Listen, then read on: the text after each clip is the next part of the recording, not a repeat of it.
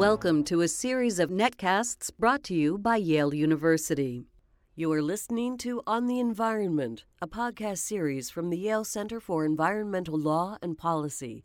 For more information, visit the website at envirocenter.yale.edu. Hi, you're listening to On the Environment, a podcast production from the Yale Center for Environmental Law and Policy. I'm Aaron Reuben, a research assistant at Yale, and I'm in the studio today with Rolling Stone contributing editor Jeff Goodell. Jeff is the author of the best-selling book, Big Coal, The Dirty Secret Behind America's Energy Future, and he is in town to serve as the keynote speaker for this year's New Directions in Environmental Law Conference at Yale. His most recent book is an investigation into the controversial science of geoengineering titled How to Cool the Planet, Geoengineering and the Audacious Quest to Fix Earth's Climate. This is the third of 3 podcasts, and now we're going to talk about geoengineering. Jeff, thank you for joining us today. Thanks for having me. So, as the last of our 3 sections, I'd love to spend our remaining time today talking about geoengineering, which is the important topic of your latest book. And since your book came out, I think it was 2 years ago, there seems to be a change in the climate, if you'll excuse the pun, around discussing geoengineering. Discussion seemed to be off the table, so to speak, just 10 years ago, even though a lot of the science is not new. But now you sort of see conversations popping up everywhere. Governments and private donors have begun sponsoring high-profile geoengineering research. Other journalists are starting to research the topic. Do you agree that there is a change? And if so, what do you think is fueling that? Oh, I think there's a huge change. When I first looked into geoengineering, 5 or 6 years ago, it was something that very few scientists wanted to talk openly about. It was like pornography or something. Yeah, it was like this secret thing that maybe we might think very about, taboo. But we don't really want to talk about it, over coffee kind of thing. But I think a couple of things have happened. One is obviously the urgency of doing something about the climate crisis has only grown. We've seen, things like, extreme weather, a lot of these impacts that we're seeing right now, making the predicament we're in all the more clear to a greater number of people.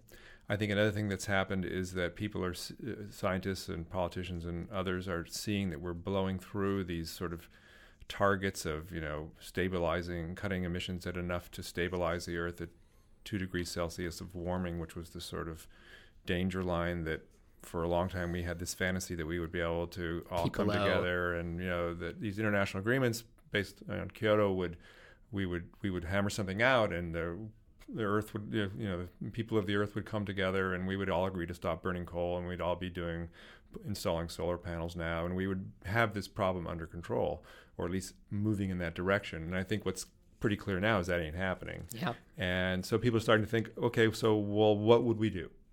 What are the possibilities of what we could do? And geoengineering falls into that category. And the last factor, I think, is that you have people like David Keith at Harvard and Ken Caldera at Stanford, scientists who are highly, highly respected scientists who are not advocates of this, but saying we need to talk about this. They're doing work on it. They're saying we need to know more about what the real risks are and the benefits, and whether those risks and benefits are worth considering.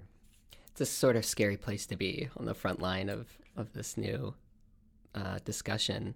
In your book, you mention also that the sort of breakdown of climate negotiations at Copenhagen in 2009 was almost a critical moment. Do you still see it that way? Well, I think it was a critical moment in the sense of the crumbling of this sort of international coalition and the crumbling of faith that we would ever hammer something out. Yeah, confidence of this sort. I think that it's pretty obvious when you see what's happened since then, which is basically nothing. And there's no energy and enthusiasm around these kinds of large international agreements anymore. Now that people are still talking about the importance of agreements between nations, but it seems now much more interest and energy around maybe doing a sort of bilateral agreement with China and the United States or something like that. But this whole notion that everyone's going to come together and kind of do the right thing, at least on any time scale that's meaningful to reducing climate risk is not going to happen. So, there's a lot of, and this is not to minimize a lot of really great, interesting stuff that's happening on the local and state levels in various places. We have in America, you can't, no national politician can talk about cap and trade right now, but we have, the RGGI regional trading program in the Northeast with 7 states. We have California just launched theirs. There's a lot happening, but it's just not happening at the higher levels. For any listeners who haven't yet read your excellent book, are there things you want them to know about or think about geoengineering? If we're saying this is the start of discussions, is there a way we can frame them to be more helpful? Well, I think the most helpful thing to think about, to say about geoengineering is, to tell you a little bit about my experience, which was that, I first heard about this and I thought the same thing that basically any sane person thinks when they hear about this, that this is a crazy idea. And, clearly the best way to solve the climate crisis is to stop doing the thing that's causing the problem, which is putting greenhouse gases into the atmosphere. That's the way to do it. But we're not doing that. And so you have to start thinking about, what might we do? And the tricky and scary thing about geoengineering is that, well, I should say, to be clear, there's 2 different kinds of geoengineering. Yeah, maybe we should start just giving a little description of. Yeah. The sort of not so scary part of it is various technologies and processes that would draw carbon dioxide out of the atmosphere. So it's a very famous story about this California entrepreneur dumping iron into the ocean to stimulate plankton blooms and suck carbon out of the ocean. And there's a lot of debate about whether that works or not. But that is relatively, despite the problems it could cause with the ocean nutrient systems and things, it's relatively, from a climate point of view, that kind of thing is safe. Now, David Keith, an engineer at Harvard, is working on building a machine that sucks CO2 out of the atmosphere, basically an artificial tree. And psychologically, this is a sort of compelling line. Yeah, so we put too much in. There's no danger in this. If you can build a device for 3 cents that sucks out 10 tons of carbon, that's a great thing. There's no downside to that. You could build then the equivalent of a kind of carbon thermostat for the planet. You could dial the CO2 level at whatever you wanted. But of course, we're not there yet. But that idea is one half of geoengineering, is to manipulate the CO2 levels by artificially or mechanically drawing it out of the atmosphere. And lots of people are thinking about that. The scary and more interesting thing is technologies that would block away sunlight to actually cool the planet. Essentially the same thing as doing what an umbrella does, shading the planet. And we know this works because volcanoes do this. Right. Volcanoes put sulfur into the atmosphere. The sulfur particles stay up there for a year or two, and it actually cools the planet. Mount Pinatubo did that. So people have been thinking about, well, could we do that artificially? Could we put sulfate particles high up in the stratosphere? You only need to block away about 1 or 2% of the sunlight to have a big impact. And, might that be a technology or a way of doing this that buys us time? And it's relatively cheap to do. It's not really very difficult to do. No one's done it yet, of course, but in theory, it's not very difficult. So it's worth thinking about. But the reason it's really worth thinking about is because, like nuclear weapons and things, this can be done by a lone actor or a lone state. Because it's so inexpensive and we've got the technology now. Right. So, China could decide to do it. Yeah. Or, the island states who are pissed off at the West for basically, not cutting emissions, and they're going to be the first to go. You could imagine 20 of the island states getting together and finding a couple of sympathetic billionaires and doing this on their own. The mind reels with the possibilities of this, and we have no governance structure about this, no legal structure, no thinking about this in any kind of coherent way. So the prospect of that brings up a lot of urgency to find out, okay, what is this? Does it work? How would we do it? How would we stop it? What is the legal framework? What kind of international treaties are in jurisdiction here, if any? Is there a precedent for this kind of action? Right. Certainly on a scientific front. we can imagine ways to start pushing new research forward. But right. And the big flashpoint right now on geoengineering is field testing. Interesting. So, there's been a lot of climate modeling done, a lot of really good models, and some of them show that, a world with particles in the stratosphere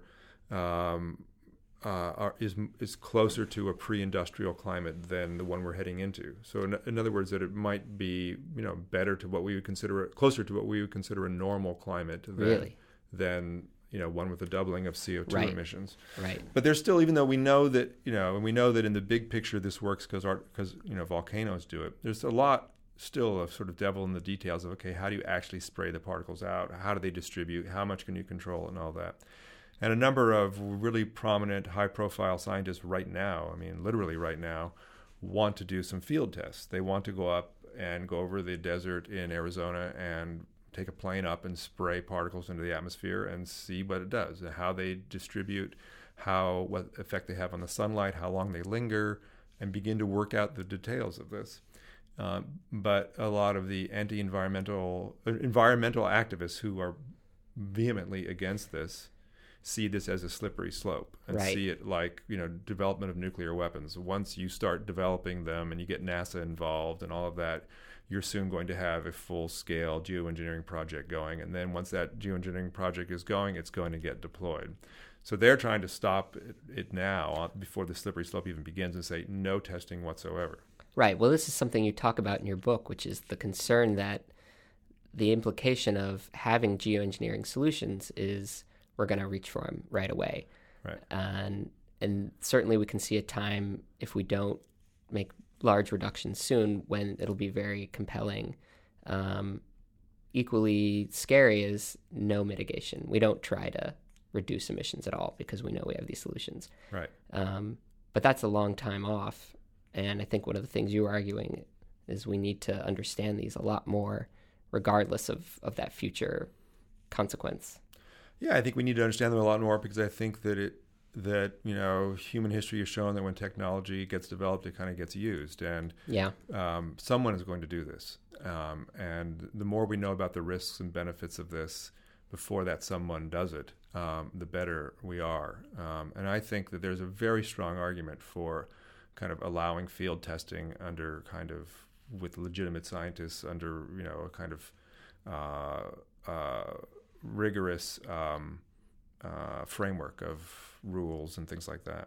Well, and it's in a way it's not as controversial as some things we've been talking about because we've been taking these particles out of our air for a long time. There's sort of an irony is that cleaning up some of our more polluted airways has sort of exacerbated climate change because we've taken these light reflecting, human health harmful particles out.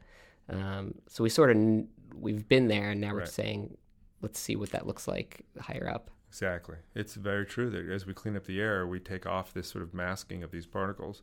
But to be clear, these particles that they're talking about using for this are much higher up, up in the stratosphere, and they are also much less, because they're so high, there's much less number of them. Oh. So the impact on human health, for example, obviously coal plant pollution that puts these particles up in the just in the near atmosphere is very deadly, and a lot of people die of particle pollution. It's one of the biggest killers in the world. Yeah. So, but this is not like that. This is way up in the stratosphere, tiny amount of particles that will rain out over years. It's not to say there will be no public health impacts, because that would be wrong, but very, very minor, and in comparison to what coal plants do. Right. There's a sort of tangent, but there's a well-described phenomenon in human psychology that says how you frame a problem will change how receptive you are to a given course of action.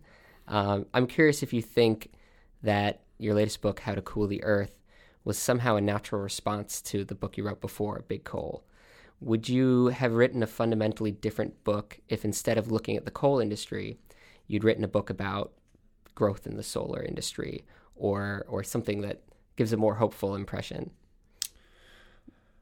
I think yes. I mean, I do think that, there's no question that that the geoengineering book grew out of the coal book, because at the conclusion of the coal book, I mean, I came to the understanding that, we're not going to stop burning coal in the world. I don't mean America. Right. The world is not going to stop burning coal anytime soon.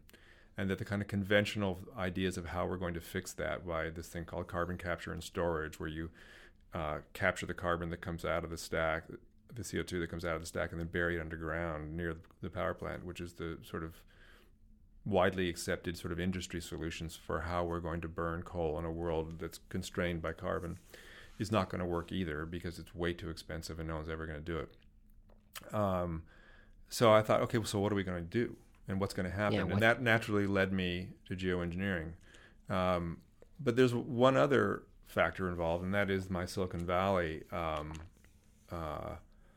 background, which, Silicon Valley, the working idea is that, technology can solve our problems. And we can innovate. Right. And people in Silicon Valley actually love the idea of geoengineering, because it's like this big system to hack. It's a whole new realm of activity. Right.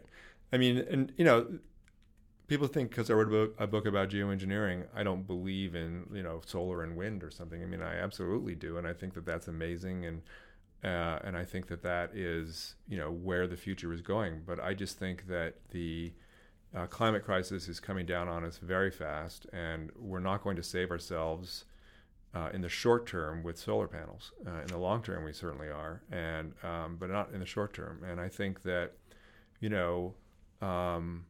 at some point, sometime soon, maybe not in America, but somewhere, there's going to be the equivalent of a Hurricane Sandy, whether it's a long drought or a food shortage or something, where people are saying, okay, this is happening, we have to do something about it now. Yeah. And if a politician is in a room full of people who are screaming at him saying, we have to do something about this now, he's not going to say, okay, we're going to build more solar panels. He's going to talk, he could say that, but that's not going to help now. What's going to help, the only possible solution to help tomorrow would be to do some kind of geoengineering project. And I think that for better or for worse, I'm not saying that they should, but for better or for worse, the temptation is there to move in that direction.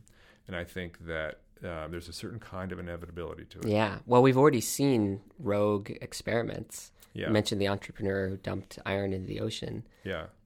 Maybe we can imagine these are going to be more frequent.